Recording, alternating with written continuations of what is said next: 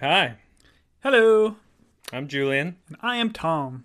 We are Team Binge, and we are here to talk about the After Party.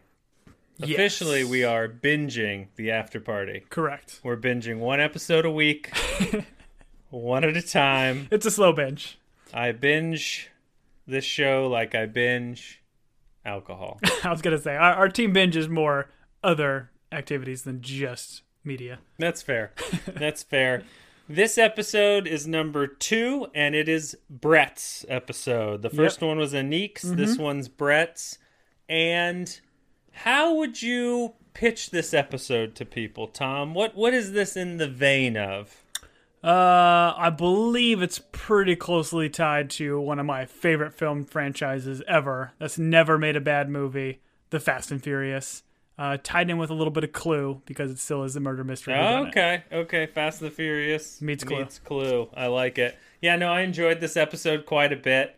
It's funny how you can take like style choices and it just looks like like there's like lighting stuff and like quick cuts and music, and you're just like, oh, there's a formula and these guys know it and they're like implementing it. And it's funny too when it's done like satirically like this, because you watch the Fast and Furious and it's like, funny when it's done seriously too. yeah.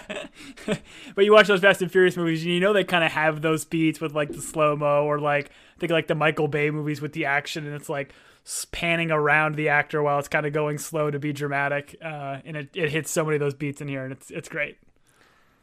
This one was written by Anthony King. Obviously it's a Christopher Miller, Lord Miller. Lord producing, but this one was written by Anthony King. I looked him up. So he wrote on Broad City. He wrote on Wet Hot American Summer. And then I find this interesting. He wrote on Search Party. And because there's party in both titles, I get these ones confused. But like Search Party is the Maybe Funke, Alia Shamkat. Okay. That one. And there's some overlap here, not only in the writing, but I don't know if you've caught this, but the Detective Culp, John Early, that's the guy from is the Search blonde Party? friend in Search Party. That's funny because that was like, I think, the reason I stopped watching Search Party, because his character was like so over the top annoying and a jerk. I just like couldn't do it. So that's funny you say that, because I'm like, God, that guy does seem familiar, but I love Culp in this. Yeah, that's who that guy is. So this one opens up with... Well, you said too, before you go on, you said Broad City. That's the one with Alana Glazer, right? Yeah. Yeah, okay. So there's certainly some tie-ins. Yeah, there's some overlap on both. This one opens up with Brett, who is the ex-husband, or soon-to-be ex-husband of Zoe. Worse. We kick off where the last one ended, where Brett was caught apparently sneaking off. The police bring him in. Anik and Jasper, I believe, are still in the bathroom, and they found part of a note. And Jasper's singing in the shower. Yeah. And he's taking a selfie at the same time, fully clothed, mind you, in this giant shower. I mean, it's got fantastic acoustics in there. Fantastic acoustics. You realize that's said twice during this episode. Yes, both mentioning the showers as well, or bathrooms, I guess. Yeah, bathrooms and acoustics. I didn't know where that was going or why that was mentioned, but it seemed to be a common thread. Jasper reveals that because he set up all the AV equipment, that they can listen to Brett's interrogation, because they're going to be interrogated in the sound room or the studio. What's it called? Music room? Music box. That's the one. And he gives Anik special instructions on how to work the intercom. Enter, home, enter 5, 3, enter 7, and boom, and then it connects to this. Is that the real No, one? it's not the real one. Okay. But it's a bunch of malarkey like that. And so we see, once again, Anik's special power, which apparently is fueled by mnemonic devices. Because if you remember, he's like, oh, the people in the room were so-and-so from left to right. I wonder if he used a mnemonic device. Or maybe it's just because he does puzzle rooms and, like, memorizing and, like, working through steps has got to be a part of that. Yeah, I think so. I mean, I think it's just, it's his way of creating the puzzles for those rooms. I think he even mentions when he talks about the mnemonic devices that he created a room that used Hillary devices. yeah Yeah, which we don't get into, but so then Anik is about to depart, and I do appreciate the way they depart. They give themselves the Top Gun handshakes. Do you know the Top Gun handshake? That's Did the you one see where it? you miss at the top or where you double? Oh, you no, hit you at the hit. top and you hit at the bottom? You hit at the top, hit at the bottom. Yeah. No, I'm familiar. No one questions me on the gun. I only do I only do Top Gun handshakes when I'm shirtless. Oh, in jeans playing volleyball? Yep. All Accurate. oiled up? Man, we should watch that movie. Anik goes into where she's doing the interrogation. He interrupts in his cover story as he needs to get his phone. And it's very funny back and forth. He's like, I think I might have put it. And she's like, you want me to look for you underneath the desk? And he's like, well, it would be inappropriate for me to go. You're lucky I'm a nice person. Yeah, and this is just Sam Richardson, like being Sam Richardson and having a lot of fun with it. He messes up the intercom, and messing up the intercom does what? It just starts blasting music and playing the TV and moving the bar up and just makes the room go insane. Music specifically, Tom, it turns on X marks the G-spot. It does. It turns on the TV, which is playing Hungry Hungry Hippos, starring one Xavier Eugene, whatever his last name is. Yep. And the bar pops up. And then Jasper has to come in and save Anik. Did you have an intercom system in your house growing up? Or did you have, like, that rich relative that had an intercom system in their house? I had a rich friend that had a really, like, long house, and they Okay. had the intercom system. We loved messing with it. Did it work? It did work. Okay. It didn't work well, but it worked. Okay, every experience I had growing up where, like, I was in a house of someone who was, I guess, moderately wealthy that had an intercom system. Maybe, I don't know, unwealthy people can have intercom systems too. I don't know. Back then, I mean, that was the thing. I don't remember any of them ever working. I remember being like, oh, that's a status symbol to have an intercom system in your house. But I distinctly remember being like, oh, it doesn't work. Or don't use it. Or like, it'll do this. Or it'll like buzz. Don't do it. Now, was it an intercom for like the doorbell, like the front door to somewhere else in the house? Or is it intercom from just parts of the house? I'm thinking of parts of the house, but I'm also thinking there was one where it was not necessarily a large or nice house. And they had one on like the back patio. So if you were in the kitchen, you could shout at someone on the back patio through the intercom. But once again, it never worked. And there was a window there. So you could just maybe open that window and speak to the person. You know what's funny is like, yeah, those things installed into houses were probably crazy expensive. And now we have Google Homes or Alexas. You just pop around your house and does the exact same thing. Which my house is not big enough to need, and I'm loud enough that I can just shout at anyone in my house in any room. That's more accurate. But it will be fun when we're older and our kids start figuring it out that they can like listen into different rooms and stuff. You start hacking the Gibson. That's true. So they're listening to the interrogation from the bathroom, and this is where we get Brett's story. And we go into the Fast and Furious vibe. Yeah. Once it pops Brett's name on there, it's just 100% Fast and Furious. I love the way he, like, slide parks, and he's like a glove. And he's taking up 3 spots. Right. He's crossed 3 spots. He's got the sunglasses, which, this is nighttime, mind you. Of course. Wearing his sunglasses, wearing his leather jacket. This episode made me really reflect on myself and the fact that I recently purchased a leather jacket and what that says about me. Now, this is like a leather jacket that like a motocross dude would wear. It's got like some detail and stuff. I'll say mine is more the classic like bomber jacket look. Okay. And this is how I justify that I'm not a complete bro. Yeah. Are you going to show up to our reunion in this leather jacket? I feel like you kind of have to. And I'm going to slide across my RAV4. Nailed it. Yeah, that's the one. He is talking to Ted.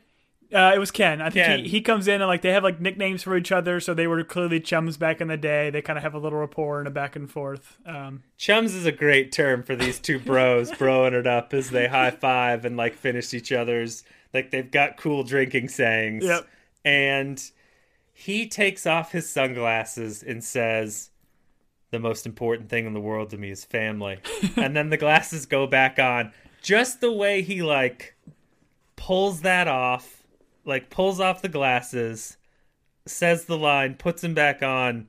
I don't know. Just the beats are 100% Fast and the Furious. Yeah. And having recently watched Fast and the Furious 9... Oh, the other thing they do is, like, they push in on him and they play some music. Oh, yeah. To let you know, like, it's an emotional... Like, anytime Vin Diesel's, like, mi familia, or it's about family, or any of that. Anytime he gives the family speech in the Fast and Furious movies, that's what they do with the music. And it's crazy how much they rely on that push-in and the music for the emotional payoff, which I'm realizing they did in Ted Lasso as well. Like, if you take the camera in and play some music in the background, that does something to our minds and brains and hearts that makes us care. It's incredibly effective. However, I would say in the Fast and Furious franchise, that's like all the heart that they have is just that one beat of the zoom in, the music, family. It's all about family, which, fair.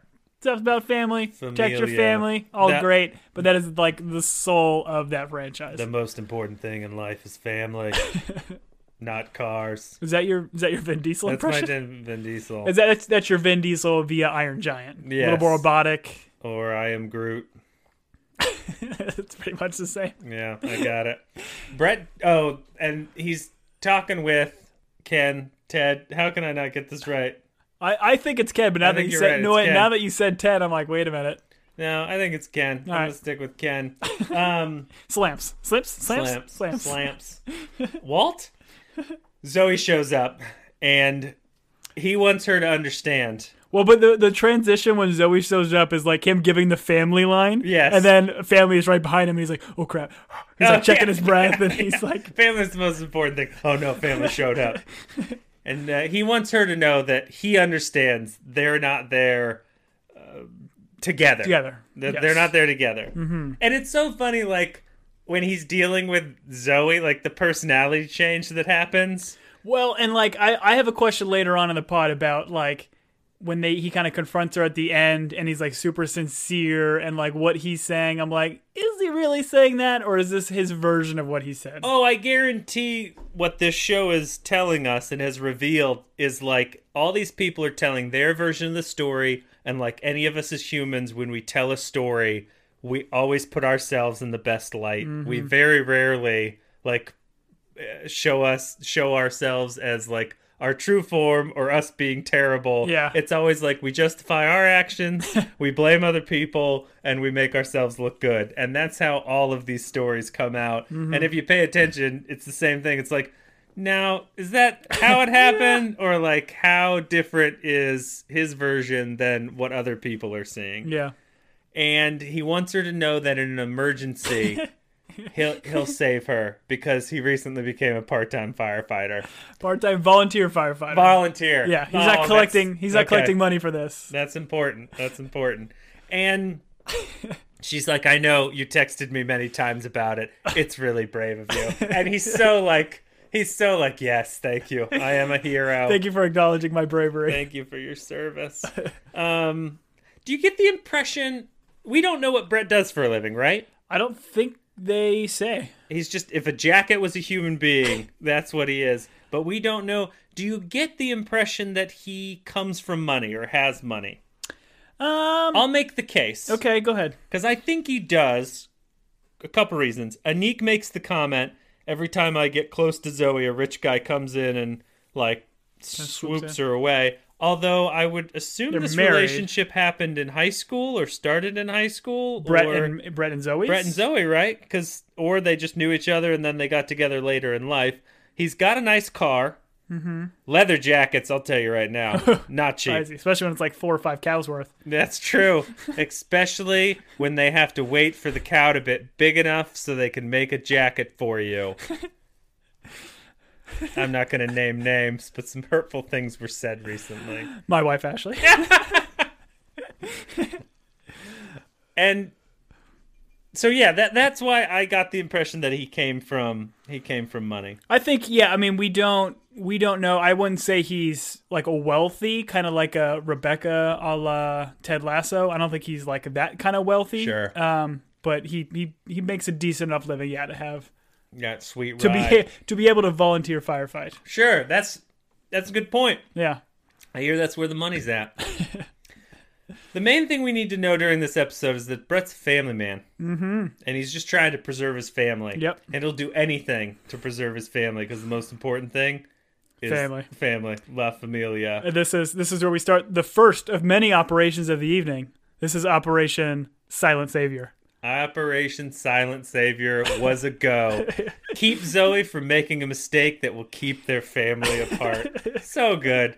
So good. This is probably the moment where, like, I started picking up on the second rewatch how many, like, military terms he uses or, like, action film terms. He's obviously the operation thing. Mm-hmm. There's, like, a lot of recon stuff. And he's like, oh, the objective. Like, he's using all like these... the hand gestures with Maggie later. Exactly. He's seen too many action movies. Now, somebody who knows something about military, is all this accurate and correct? Every bit of it. Okay. Every bit your of knowledge? It. Operation Silent Savior, everyone knows is what D-Day was called.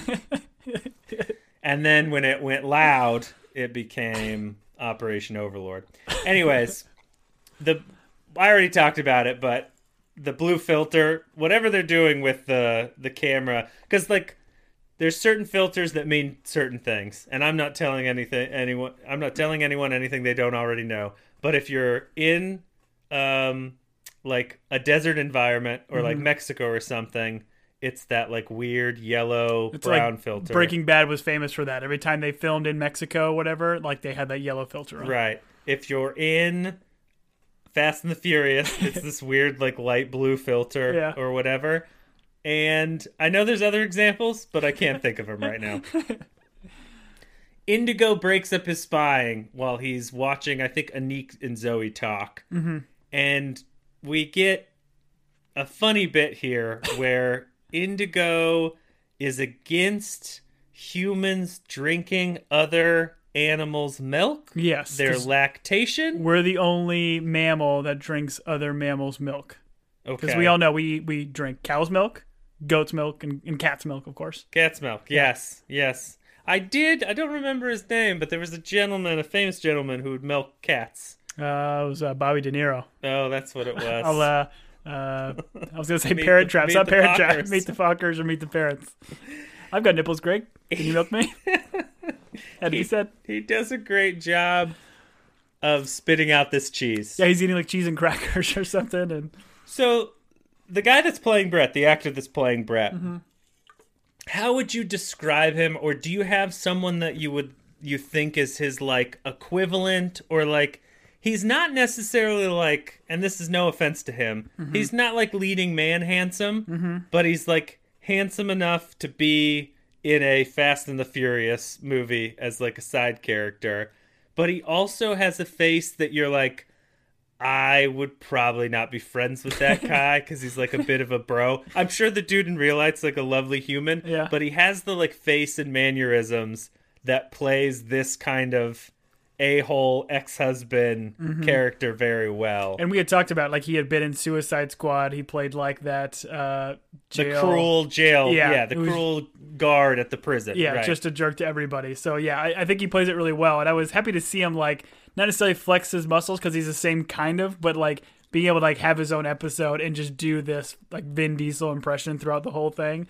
Like, it took me a while when I first watched to kind of figure out what they were doing. Like, once in the family line, I knew it was Fast and Furious, but, like, it was just so fun to watch all these beats and let him just tear up that franchise. I also think he does a good job because he goes from, like, I think it's maybe easy to parody, like, a Fast and the Furious character, but then he's got to switch on when he talks to Zoe to kind of like hey man, I love my family. Well, and he's clearly a fantastic father. Right, that's the other thing. Like, he's got to act with Maggie, and he, like, hits all those things really well. Yeah. And even the scene where she's like, "You're the best dad," and he, like, "You're the best daughter," like, he gets all choked up. Like, I don't know, he just does a great job. Yeah. Like Barinholtz, I'm in your corner, man. You did good work here. Brett, we cut out of the movie, and we're back in the interrogation, and Brett is explaining that he doesn't see Anik as a threat. Yeah. And this is interesting because we're seeing the flip side of because Anik saw Brett as a threat, right? Yes. Yeah. He saw him as a threat, and then so it's the exact reverse of this. And even says, like, Anik is threat level 0, and they're listening to it on the other end of the speaker. He's like, "Man, threat level 0. I feel like I'm at least a threat level 7." And then Jasper's like, "Yeah, you're like a 3, man." Like, so I have to ask, man, what threat level would you say I am? What threat level would you be? What threat level would I be? You're midnight, baby. You're threat level midnight. Oh, that means so much. At least 11 on a scale of 10. Speaking of threat levels that are at 11, Brett relates Anik to Urkel. Urkel is, I think, a very specific reference. Like, what age going down from us do you think Urkel is no longer a relative reference? Like, I almost feel like I don't think younger siblings... I feel like maybe we're like the last age group that would know what Urkel was. So we're like mid-30s. I would imagine like, 30, like 25 to 30 maybe? Because I feel like Family Matters, like, it did stay around in the zeitgeist a little bit. But we would have seen it in syndication. I don't remember. Were we watching it live? No, you're right. Or was it you're TG? Right. Was it part of like TGIF when we were growing up? I don't remember. It was definitely in syndication where I was just watching them kind of on repeat. I don't remember watching a whole lot of those shows back in the day, like, I would be interested from our listeners, those of you that are younger than 35, if you got the Urkel reference in this. And if you did, let us know. If you still don't know who Urkel is, strap in, boys and girls, because we're going to talk Urkel talk. Did I do that? That's my best Urkel impression. You're welcome. It's not a great one, but hey, it's better. Oh, come on. It's better than Kermit. I can do Stefan. Would you like me to do Stefan? Stefan Urkel. The suave Urkel.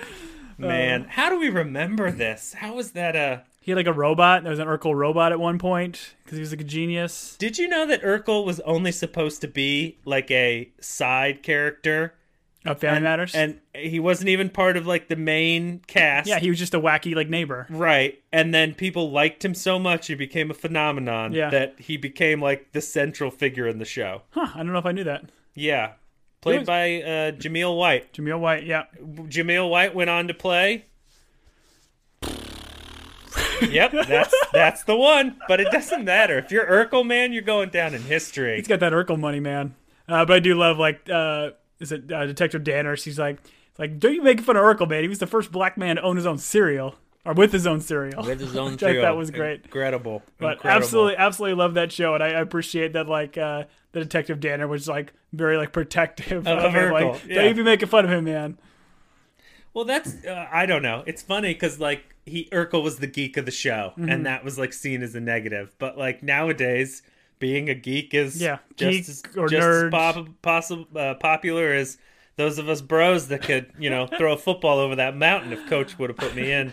Would have won state. I would argue probably potentially more popular nowadays. Yeah, more popular. Nerds and geeks. They literally, then we cut to Brett and Xavier having a literal pissing contest in the bathroom. I'll be honest, Tom, I could have done without this scene. I thought it was weird. It went on for a while. There were some funny beats, but, like, it took me a while to be like, oh, literal pissing contest. Like, I'll be honest, man, I watched the scene twice. Thought it was hilarious. I went to our outline and saw you put in your outline has a literal pissing contest. Never even thought about it being a pissing contest. Thought that was great.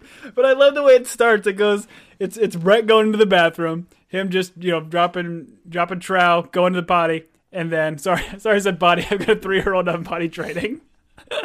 Dropping trow, going potty. Man, really, we're hitting two different spectrums. But, like, the way the door doesn't open, you don't hear any other sounds, and the camera pans back, and then you see Xavier just right there. I'd like that banter back and forth where he's like saying, "Nice flow, bro." He's like, "Yeah, you better prick up your ears." And then boom, it's like a jet stream in the toilet. Like, it's just, I loved it. I loved every minute of it. I'm glad you did. All I could think was, hey, there are 12 urinals. Go, like, put a urinal in between. Listen, that was Xavier. He was, like, Brett had established, and Xavier did, like, he broke the code. And he wanted to get right up on him. So you're establishing, just based on his urinal etiquette, that Xavier deserved to die? I wouldn't go that far, but he definitely... You heard it first. Tom thinks Xavier should die simply because of his urinal procedure. He doesn't know the rules. I mean, like, Guy Code was referenced later, and that is part of Guy Code. This was another part where... Ike Barinholtz, like, the faces he makes during this whole thing, just, like, the over-aggressive, like... Like when he pushes the stream further. I can go to another gear. I was like, I laughed, but I was like, I don't know. This is not my... It was super silly and Yeah. like very crass, but I loved it. Fantastic. Xavier still's got a half tank left, but he decides to stop, and he's going to go after Zoe. He said he was going to go after the Jennifers. And I found it very specific that he's like, I've never made love to two pregnant women at the same time. And I would be interested, I don't know, not interested enough to like dive into it too deeply, but what Xavier's list of haven't done yet that we've gotten to a point where it's like not two pregnant women, I don't know. I feel like that's weird of you to say because two pregnant women is like every guy's fantasy. Is it not? Oh man. No? No. Am I weird? Am I weird in this? I'm not walking into this at all. I'm going to move this pony along. Whew. Good acoustics in the bathroom because Xavier starts to sing. It's like sex with the ex. Oh, man. Dave Franco doing that bit, like singing poorly in the bathroom. Like, without auto-tune. And without auto-tune, and then being like, oh, man, great acoustics in this bathroom. So you got to wonder, like, is that just a known thing? Is this a common joke? Or did somewhere Jasper and... Did they do most of Scape Diem recordings in a bathroom? I think so. I think that's where they realized, like, man, we've got this. We have, music gold here. But they just don't record in bathrooms. They should have made a video of them I wonder, in the bathroom. Do you think is it just like a little connection joke here? Or do you think there might be some kind of, like there's a shouting match or something happens in a bathroom? I think this is a clue of some sort. Okay. Yes. Chalk it down for those of you at home. It is a clue. I love the quick cuts they do when Brett washes his hands. He pulls the paper towel, he punches the dispenser. That's not the right order. It would be turns the water on, punches the soap, washes his hands. Happy birthday to you. Happy birthday to you. Which is that a COVID thing? Like, I don't feel like... No, that was always a kid thing. Like teaching my son, like when you wash your hands, you're supposed to like continue to lather for happy birthday because it's long enough. If you just kind of put soap and rub and then wash, then you're not really fully cleaning your hands. So you're supposed to go long enough. But it definitely gave me like, again, I think we mentioned this in like Lasso Pods about like a lot of Hot Fuzz vibes where they do like, oh, paperwork can't be exciting or whatever. And he's like, clicking his pen and like the paperwork's going really crazy while they're doing the mug shots, the like, smash cut of everything happening, and if you cut it and do the like sound effect of things whooshing, it makes it very exciting. Mm-hmm.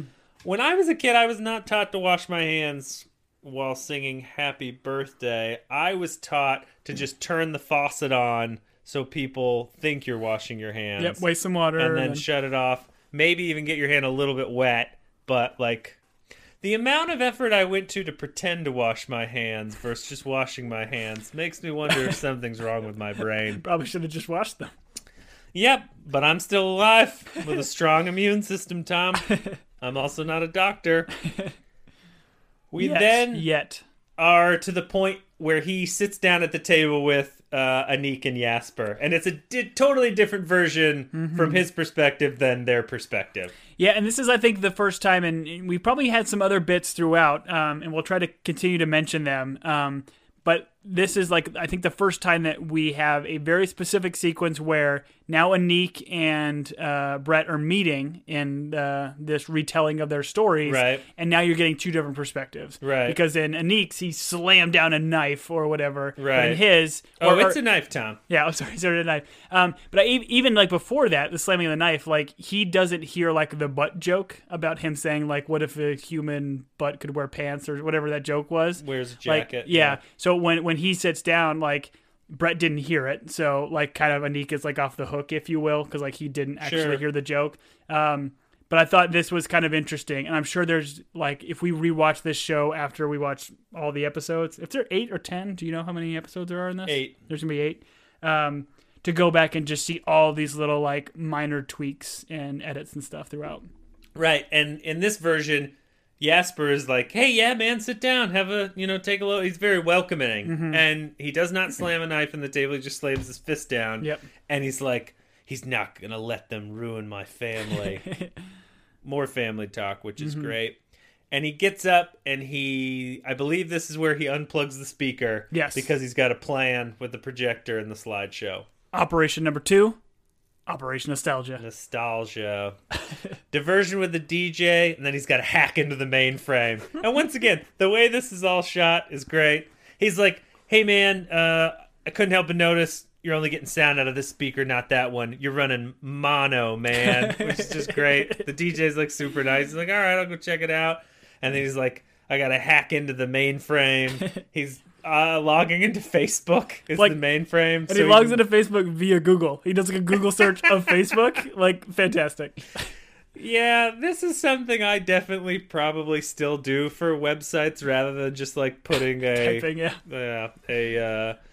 typing in the address or just putting a favorite in my whatever Explorer bar, AOL bar, whatever is at the top. That's what it's called, an AOL bar. So he pulls up a family album. Once again, great action movie. He's like running out of time. The DJ's coming back. And then he's like, hey man, the Jennifers say it's time for the slideshow. And the guy's like, whoa, no, I'm under strict orders. Only after desserts. And he's like, some things changed, bro. And he finger guns the enter. Just like, if that actor made that choice, or like, if it was written, kudos to whoever came up with that. Just the way he pushes the button and then blows on his finger and walks away. I was like, oh man, that was super dope. Yeah. Every part of that was great. Loved it. Yeah. I think he does make mention, though, as he's kind of like hacking the mainframe here, that he's logging into Facebook, and he makes mention that his password is diarrhea. Yes. Which we see at the end of this episode, diarrhea comes into play. Diarrhea does come into play. And so I was pretty interested on my second watch, because when he says diarrhea, something inside of me, I was like, oh, diarrhea is important. Now where... Not like inside of my brain, not Okay. inside of like other parts of me. Okay. I was going to say what area of your body, so okay, that's helpful. Yeah, we're a classy podcast, Tom, so we're going to keep our minds out of the diarrhea. I used to do diarrheas back in grade school. Like little caveman diarrheas where you put the little cavemen on and little rocks and trees, right? Oh, yeah, I had a diarrhea story about last time. Yeah, project. Yeah. We're going to cut all this. He then departs from the DJ station and he runs into Walt. Which I think is the second time. I think he bumped into Walt earlier, but like Walt doesn't get any words in. Okay. I just noticed with this one, Walt like says hi to him, knows who he is, and then Walt's immediately like, hey, do you know who I am? Do you know what my name is? Mm-hmm. And I, for the life of me, cannot understand what Walt is doing. I have some theories. Yeah. First off, great wrist takedown by Brett on Walt. It was great. And then Walt immediately gets up and he's like, oh, hey, so-and-so. Hey, do you remember me? And then he like goes off. So here's what I'm trying to figure out if Walt is doing, and here's my theory. You tell me whether or not I'm right or wrong, since you've watched every episode because you're a cheater and you've gone ahead. And I am a gumshoe. And you are a gumshoe. Detective Gumshoe, they call him. What Walt's doing, I feel like Walt is trying to establish like an alibi almost, where he can go around and people can say, oh yeah, I talked with Walt, I saw Walt. Mm-hmm. It's almost like Walt is not Walt, but Walt is establishing an alibi for someone else. Does that make sense? So go on. Okay. So no one knows who Walt is, so they clearly don't recognize him. So he doesn't look like someone. But we have established that Walt did go to this high school, right? No. Or this No one's ever like, oh yeah, I remember you from class. But he got like a name tag, right? So like the Jennifers would have given him a name tag, or I guess how difficult is it to walk up and be like, hey, I'm Walt? That's what I'm saying. There may be a real Walt, someone that went to the school that was Walt, but it is not this guy. And so this guy is using someone else's name. Okay. And so that, like, at the end of the night, they can be like, oh, yeah, I saw Walt. Walt was there, whatever. But maybe it's not this person. I don't know. I haven't ironed this out. I like it. I don't know why you would like it, because it's not a fully formed thought. No, but I appreciate your support because we're friends and we believe in each other. No, I appreciate the observation, because it is weird the way he's like, at first you thought like, oh, he was maybe just, not a popular kid back in high school and just wanted to reconnect with these people that he clearly knows but don't know him. But yeah, it's so heavy-handed throughout these first two episodes that maybe there is something more to it. It's almost like if off-site a bank was being robbed, by the real Walt. And then when they arrest Walt, they're going to be like, what were you doing during the time of the bank robbery? He was like, oh, I'm at my high school reunion. And then they'd be like, oh, who can corroborate this? And be like, oh, go talk to the Jennifers. 8 different Go people. to those people. And they're like, oh, yeah, Walt was there. I didn't really know him in high school, but he was definitely there at the reunion. You know what I'm saying? Do we think... If only this was about a bank robbery off-site and not a murder where everyone was in the house. This is how my brain works. Maybe Walt's got like a twin. Maybe Walt does have a twin. I don't know how that affects any of this. Oh, maybe he has a twin and they're magicians, but they only get to live half a life, and then one of them goes to prison for murder. So I'm going to say, spoiler alert, Julian is spoiling The Prestige, which I saw that movie with you in theaters, and I think midway through the movie you like tapped me on the shoulder and like, he's got a twin. Yeah. And I was incredibly impressed when you called it. Yeah. That probably the best moment of my lifetime. The only thing I've ever accomplished in life. It was great detecting. Yes, it was. Another day is here, and you're ready for it. What to wear? Check. Breakfast, lunch, and dinner? Check. Planning for what's next and how to save for it? That's where Bank of America can help. For your financial to-dos, Bank of America has experts ready to help get you closer to your goals. Get started at one of our local financial centers or 24/7 in our mobile banking app. Find a location near you at bankofamerica.com/talktous. What would you like the power to do? Mobile banking requires downloading the app and is only available for select devices. Message and data rates may apply. Bank of America N.A., member FDIC. Then Brett runs into Chelsea in the hallway because he's trying to find Zoe and Anik. Mm-hmm. And it's very funny because he's like, oh, she'll be all torn up about the slideshow and watching our family. And then he looks around and she's gone. Gone. Yeah. Chelsea won't tell him where Zoe went. And she brings up that something happened on St. Patrick's Day at Brett's uncle's house. He's like, my uncle lives in Tucson, which I thought was funny. Yeah. Because that's an Arizona reference, and we love Arizona references. Mm-hmm. She has plans for Xavier. Everyone will know the truth. Yeah, I'm not... I mean, they're probably just doing some heavy foreshadowing and stuff here. Is this St. Patrick's Day thing supposed to have taken place back in high school? Is that the assumption? Yeah, that is Okay. the assumption. Do we know where they went to high school? If this was in Tucson? Who takes a trip out of state to Tucson if this high school is not in Arizona? No, this is an LA high school. Okay. And I think he's just saying my uncle lives in Tucson, like you're confused. It wasn't my uncle's house. Oh, okay. I was confused then. Sounds like it. Thank you. Thank you All for right. that, detective. You will not be our star witness. You would fall apart on the stand.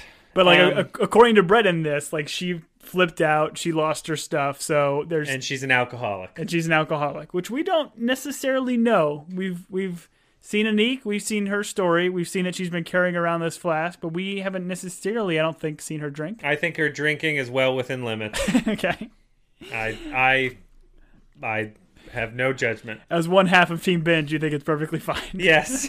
Yes, that's true. Then we're back with Jasper and Anik, and they are reading the note. We're starting to And piece it got together. They found more another piece. pieces, Mm-hmm. and it's like, now's the time to feel the pain. What goes around comes around. They say revenge. And I thought to myself, are these lyrics? Is this the lyrics to a song that someone tried to write? Because I'll be honest, eventually they pieced together the whole thing. Mm-hmm. And it's like someone like Xavier, who's probably not a lyricist, like if you took all the like general revenge things to say, Yeah. and you, I don't know, for lack of a better word, diarrheaed them into onto a document, Yeah. like that's what this would be. Yeah. No, I did not pick this up when I saw you notate this in the notes. I thought this was a very astute observation. Did you pick this up here, or did you pick it up at the end of the I episode? picked it up here, and we'll Okay. talk about it more once they piece the whole thing together, because I did pause it and read all of the lyrics. Yeah. I'm sorry, all of the note. Yeah. Now I'm just whatever. Zoe and Brett are discussing their issues in the middle of the auditorium because she's going to Xavier's, and then this is where Maggie shows up. Mm-hmm. One thing I wanted to note, and my wife made a comment about this, and I was real cognizant of this, is like everyone's giving their perspective, and My wife was like, oh, I think in Brett's perspective, Zoe's dress is like shorter and she's got like a leather jacket on. Like her costume is maybe a little bit more Fast and the Furious than in Anik's version, which is maybe a little bit more wholesome. Yeah. I can say that the jacket is the same and the dress is the same, but at some point she winds up in fishnet hose, I guess is the term. Yeah. Which is maybe a little bit more rock and roll. But I did not notice that in Anik's version, but in this version she certainly is in like fishnets. That's a really cool observation. And I'm very sure that stuff is just riddled throughout all of these episodes. Is just all these little tweaks where they have the actors like react to the same sequences but using different wardrobe, using little different beats. So I'd be very interested too, and this would be like an ask from the audience, like if there's anything that you saw that we don't mention in this pod, like reach out to us. Like I love, we're all trying to solve this together. Exactly. We need your help.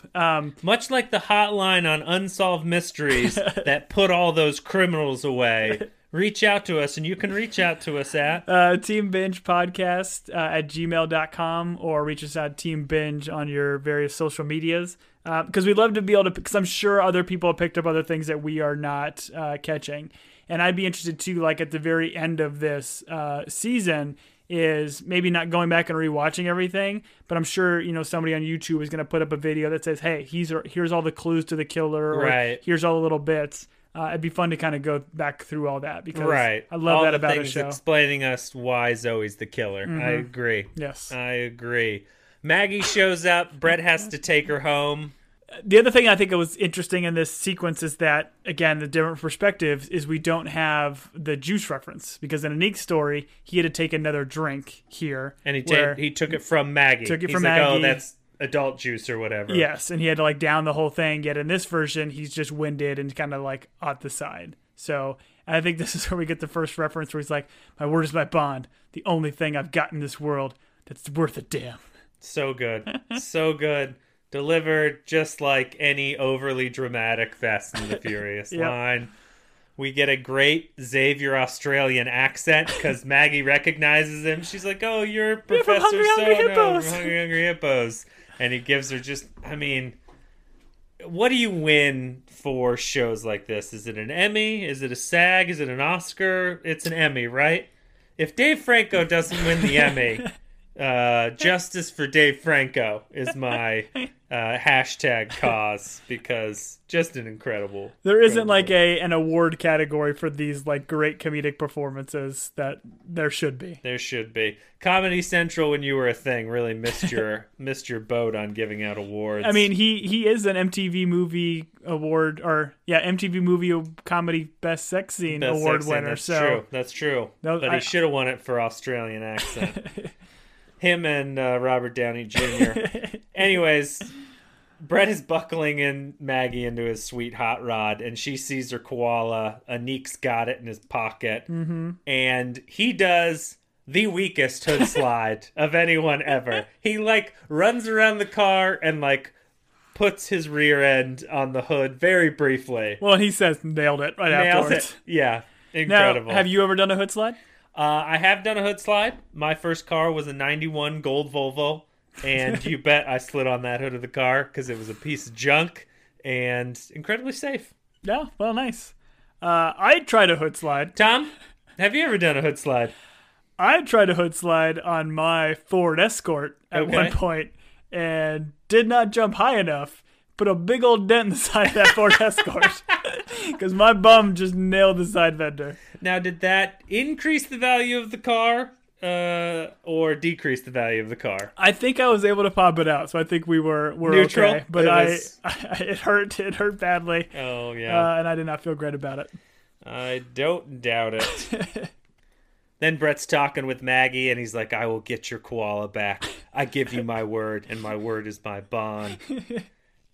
And that's the only thing in this world that's worth a damn.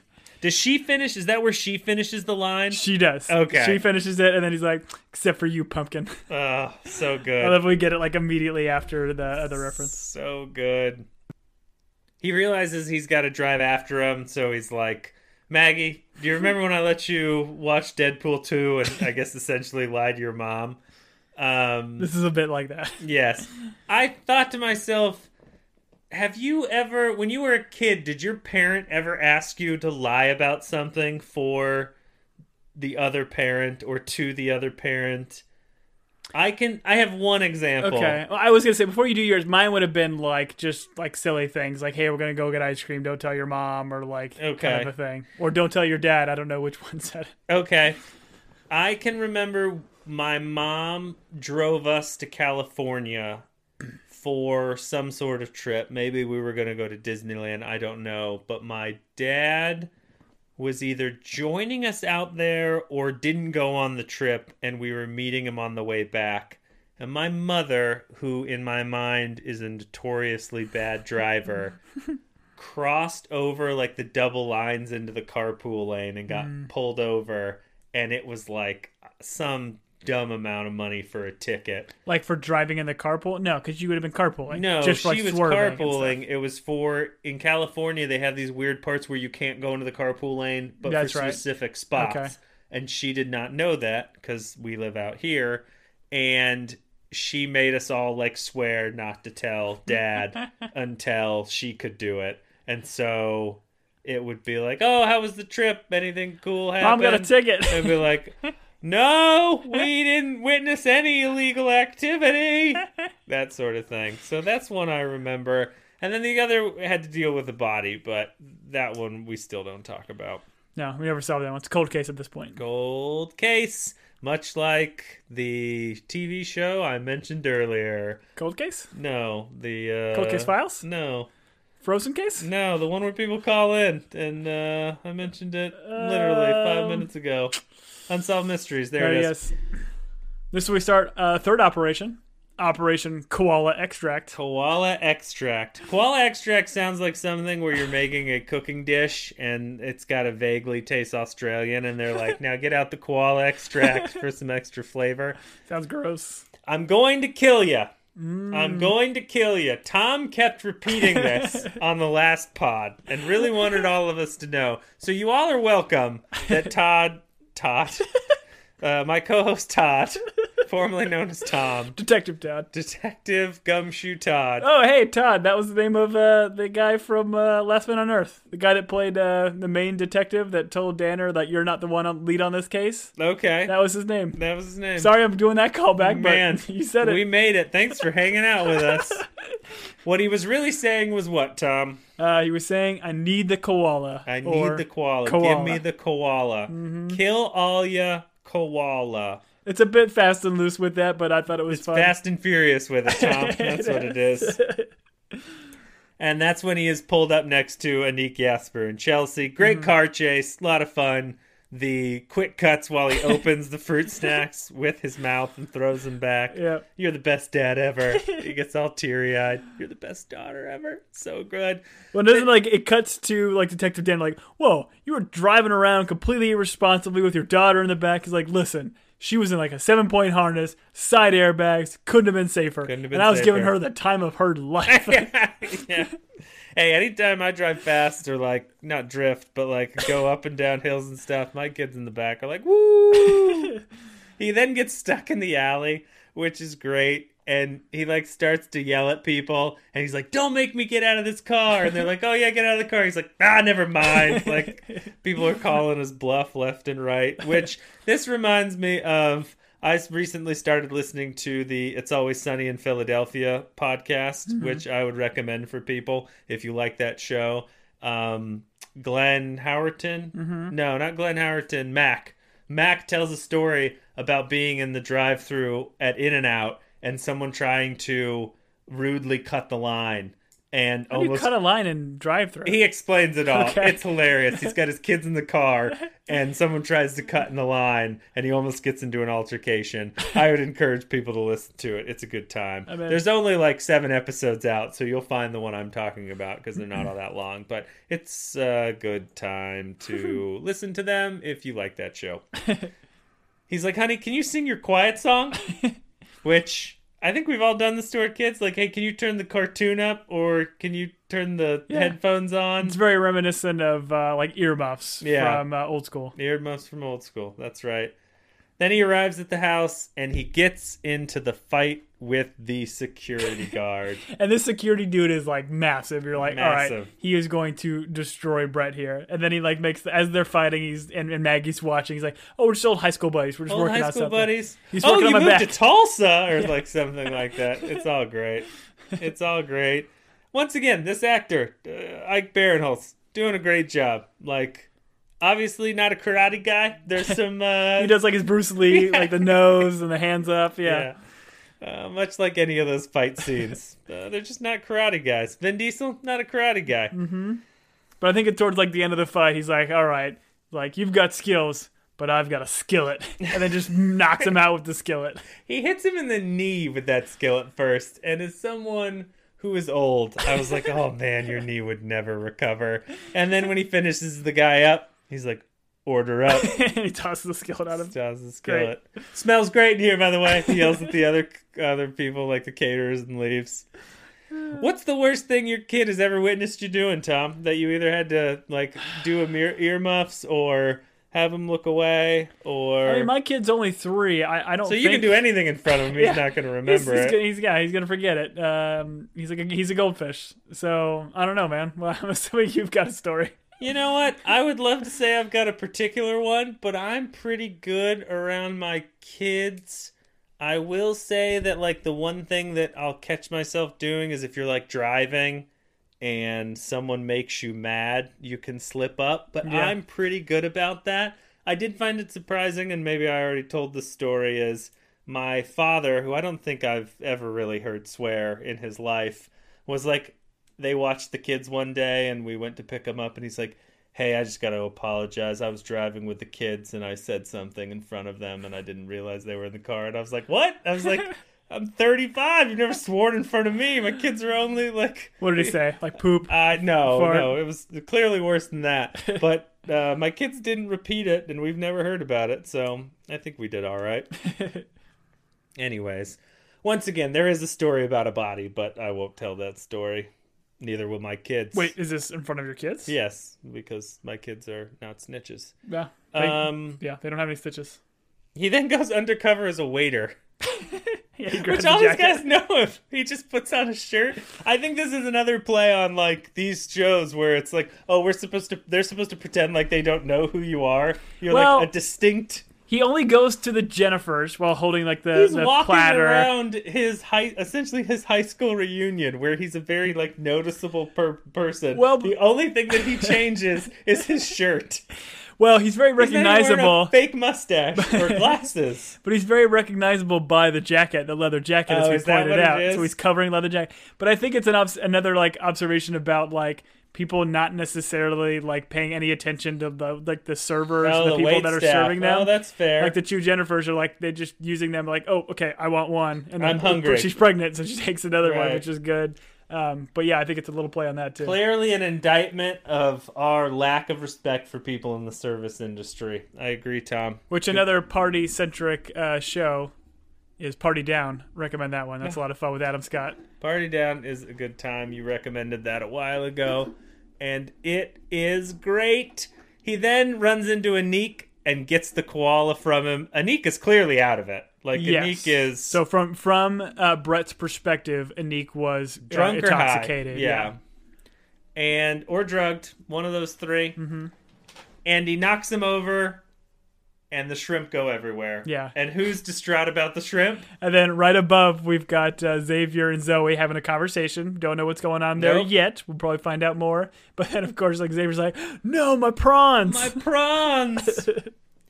Xavier and Brett then get into a tiff in the bedroom because Brett goes up there because he doesn't want Zoe to be with Xavier in the bedroom. Mm-hmm. And they start threatening each other. There's a very funny back and forth right here where Brett compliments Xavier's decorating style. He's like, hey, not even being ironic or sarcastic, I really like what you've done with the place. He's like, thank you. Like, that great. They have a lot of fun with this scene, and I loved it like immensely. like the nose to nose, and like at a certain point, it's like 2 sabes. It's like, and then Xavier's response, "Mi sabes really good." Yeah. This is like anytime you've been at a bar or where people have had too much to drink and they get into an altercation and neither side wants to fight, Yeah. but they can't back down, so they just like talk at each other for a really long time, and you just want to be like, dude, like punch the other guy, or like let's be maybe mature and just like move on with this. No one cares.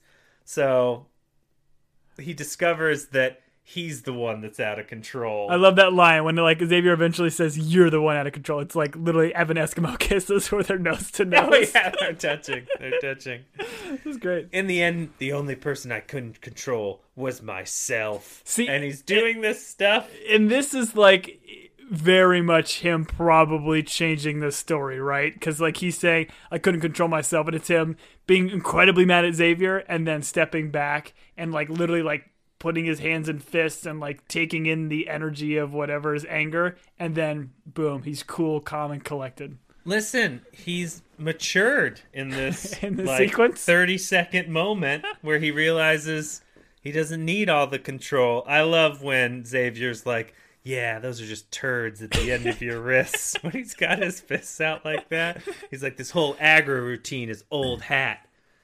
Xavier is the cool new hat. I think he says like in third person. He's while like, wearing I'm the cool new while wearing hat. this ridiculously stupid leather hat with no brim. Which I don't know what it then is. gets thrown off the balcony. And It's Brett like, hey winks. man, that was my expensive stupid hat. Yeah. He says, then he winks at himself in the mirror as he's leaving. This was interesting too because this is another we've seen two stories, and at the end of a Neek story, he's looking in the same mirror and like screaming or looking at himself, and now we've got Brett doing the same, kind of winking at himself. I'm gonna assume it's a two-way mirror, knowing what we know about Xavier in his bedroom and the viewing techniques. I'm gonna say it's a two-way mirror. I like it. Zoe and Brett are having a conversation on the foot of the stairs. He confesses that he's trying to keep her and he just wants her to be happy. Yeah, this is kind of the point in the story where obviously he's painting himself in like a good light the whole way through. Mm-hmm. But like on the balcony, he's establishing, no, I didn't throw him off the roof. Like I wasn't that mad. I had an opportunity. I didn't. Mm-hmm. And then this is also him like having a conversation with Zoe, proving he's more mature than he was 5 minutes ago. Yeah, and even like Zoe's reaction, like, oh man, I know, this real talk is really hard for you or whatever. Yeah. Like trying to position like that he is being the bigger man in this situation. But and she acknowledges that Xavier sucks, and he's so thrilled. He's like, yes! I'm so glad you don't like that D-bag. Yeah. It's so great. And then Brett sees Maggie, and he needs an excuse to leave quickly. And the excuse he chooses to leave quickly is what? I pooped my pants. And then Zoe's reaction, again, which is just comedy gold. He then departs to go get Maggie out of there. We're back with Jasper. Oh, he then goes, because he's looking for Maggie, he winds up in a room, and Jasper's on Xavier's computer doing something. Mm-hmm. All this points out is that, like, Jasper is doing something in this house that I'm sure we will find out later. He's taking selfies, he's on the computer. I'm assuming he's setting himself up that with Xavier's death, the blessed track and all the things that he has collected during this time are going to jumpstart him to stardom. Well, and I think this is one of those. So, like, again, I've seen 3. I've seen the next episode, and the next is Jasper's perspective. So, like, I won't go into it, but I think this is more of the show does this a lot where they have small interactions with the other characters, just so like when you see it again, you'll get the different perspective. Right. Like, so we'll see Jasper's perspective in these meetings because both Anik and Brett have like ran into Chelsea in different aspects. So like now, once we get Chelsea's story, we'll see how that potentially. We're taking unfolded. all these mind movies and piecing them together like a mind puzzle. Mm-hmm. He also runs into Quiet Heather and Professor, I don't know, I'm going to say his name's Xavier, and Chelsea and Xavier are talking, and she like wants to get him alone, I think is the comment she makes to him, right? And he does find Maggie, and they sneak out while what plays in the background. Yeah, they were in like Xavier's like theater room, and they've got Hungry Hungry Hippos playing in the background, and you see another bit of Xavier doing his Australian accent with like his left side of his lip really high for some reason. Yep. But did you notice the other actor? I did, and I know this because the only clip they play of Hungry Hungry Hippos, the movie, is the same clip every time. Yes. And it's always Dave Franco and Will Forte. the last man on Earth. Yeah. But I'm hoping it eventually we'll get some lines from Will Forte. I feel like bringing him in to not have some Hungry Hungry Hippo lines is a miss. My hope is they do a Xavier episode. And, Yeah. like, they just do Xavier's perspective. Oh, that'd be cool. And they do... I mean, obviously he's not telling it, but they do some flashbacks from his life. That would be great. Or he's alive the whole time. Oh, dun dun dun. Maggie falls asleep, and Brett goes to get his keys, and that's when they find out that Xavier's killed. So he's like, I'm going nowhere. Yeah. And then it cuts back to Anik and Jasper in the restroom, or in the bathroom. I was going to say body again. It cuts to them in the bathroom. And then Anik mentions how he misread everything and how, like, oh, he's not the one that was jealous. I was the one that was jealous, or whatever, back and forth. We weren't competing, you know? Yeah. So this is, like, again, very meta of the show, just kind of telling us, like, yes, this is what we're doing with the show. We're telling it from different perspectives, and, you know, it's different from each person as they retell their stories. Detective Culp talks to Detective Danner and reveals that the captain called, and it's not his and Danner's case. And she does some convincing. And apparently the detective who's supposed to take the case will just mess it up. He's a ringer and is just going to mess it up. So he makes mention it's Jermaine. He's some ringer guy. So I'm assuming we've got to meet this guy, right? Like maybe at the very end, Jermaine's going to come in as some kind of celebrity cameo. my hope is Jermaine is Daniel Craig doing the accent from Knives Out, and he solves this whole thing. What was that character's name? Yeah, we'll figure it out. Email us at... It doesn't matter. No, I want to look it up At now. this point, the note is fully taped together, and the title is Hot Revenge, but the word hot is crossed out. And this is why I'm guessing it's lyrics, because you would never, like, title a note and then, like, cross out. Like, it really feels like someone's writing a song. Yeah. And so, Hot Revenge, he's got hot crossed out. And I guess now that I think about it, because this leads to the diarrhea writing, my thought is that Xavier wrote diarrhea on his neck then, because I would assume Xavier is the one writing lyrics in his own house and ripping them up. No? Am I wrong? It's a astute observation. It could be. I don't know at this point, but I agree. Like when I paused on this and we didn't write down a lyric, so they seemingly are just lyrics because they not only The most look generic like it, of revenge, best served cold, but you're gonna get it hot. well, and it was not even, it was the rhyming. Like it rhymed. Like best served cold. Like I'll get you when you're old. Like I don't know what the words were, but it was clearly like beats for rhyming on a song. Okay. Maybe Jasper. We know Jasper's he has some kind of musical ambitions with Scarpe Diem Do you and trying to think get with he's Xavier. good enough to be like, oh, that wasn't a note I ripped up and threw in the trash can? Like I mean, because I've seen Jasper's Mind movie, I won't divulge my thoughts on that. Okay, interesting. The E's are backwards like threes, and diarrhea is written on Anik's neck. Same thing in this note, and so he is connecting that whoever wrote that wrote on his neck. I love Jasper trying to figure it out. So we got these backward threes. Oh, so if we add up the threes. Yeah, he's trying to go real deep conspiracy theory. And I think even when he looks at diarrhea and he says, oh, and he's like, you still don't get it. Yeah, and he's like, yeah, do you need to explain this? It's great. This is another glasses pull. Anik is like, oh, if we figure out who wrote this, we'll figure out. And he pulls this thing off. And then Jasper gives a line, and Fake pulls glasses off his face. And then Jasper comes up with all the different names potentially for the murder. We could solve the diarrhea murder. No, don't Or like that. Montezuma's Revenger. Don't like that. Splash the Ripper. Don't like that at all. I don't know. We'll keep workshopping it. We'll get it. Yep. Then it cuts to showing us that there is a video camera in the eye of one Hall & Oates poster. Well, and it's kind of funny. Xavier's bedroom. Yeah, it's kind of funny too because like the caption for that movie was called Private Eyes, and it's literally the eye camera in there, which I thought was pretty clever and pretty funny. Yep.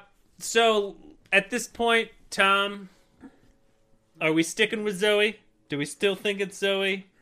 I don't know, man. Like this didn't perpetuate any more Zoe like it didn't make me think that Zoe did it in this episode. Okay. There wasn't a whole lot that outside of like Zoe and Xavier talking on the balcony a little bit. We don't really know what's going on there. Would you rule out Brett? Let me ask you that. No. I think this ruled out Brett for me. Do you think it did? I think Brett is a guy that just cares about his family. And his word is his bond. And his word is the only thing that gives a darn. And he clearly did not kill Xavier. Okay, that's fair. I don't think it's him, but I don't think I know enough to completely rule him out, because I think there was motive of them hitting each other back in the high school. Obviously, him hitting on Zoe. He didn't know that Zoe didn't like Xavier until after they had their confrontation. Yes, but Xavier doesn't die until But we don't know what happened to Xavier. Witnesses have seen Brett leave from that. But we don't know. He could have potentially pushed him off after the end of that sequence. It didn't say it. When they don't find it until Anik or somebody, wasn't it one of the Jennifers sees him and screams? Well, I think they hear him fall or see him fall. And I don't think they do. I think in the first episode, Anik screams, right? So and you're saying he could have pushed Xavier off the balcony, then come down and had the conversation with Zoe. Yes. And then gone. I think it's possible. Okay. I think just based on timing that Xavier is still alive when they depart from But then that. why would the show put us in the room, have Zoe leave, let them have their like confrontation if it's not telling us that is potentially when he could have murdered him? No, I agree. I think that's what we're supposed to think. Okay. But then he controls the turds at the end of his hands and controls himself. And That's he's what he not says. the killer. That's what I he will say, says. watching him do all that cool action karate, he does seem like a killer. Seems like someone that could, with one hand, murder someone. I do like your notes about Slamps. I feel like Slamps is still a little fishy here. Listen, Walt is my number one suspect after my number one Zoe. Okay. Yes. I'm 1A, 1B. I'll stick with Zoe for now because I think there was some shady stuff. I think she was kind of painted just to be this nice love interest to Anik, but we don't really know where her mind is at yet. And That's fair. We've seen her multiple times with Xavier up in the room. Okay.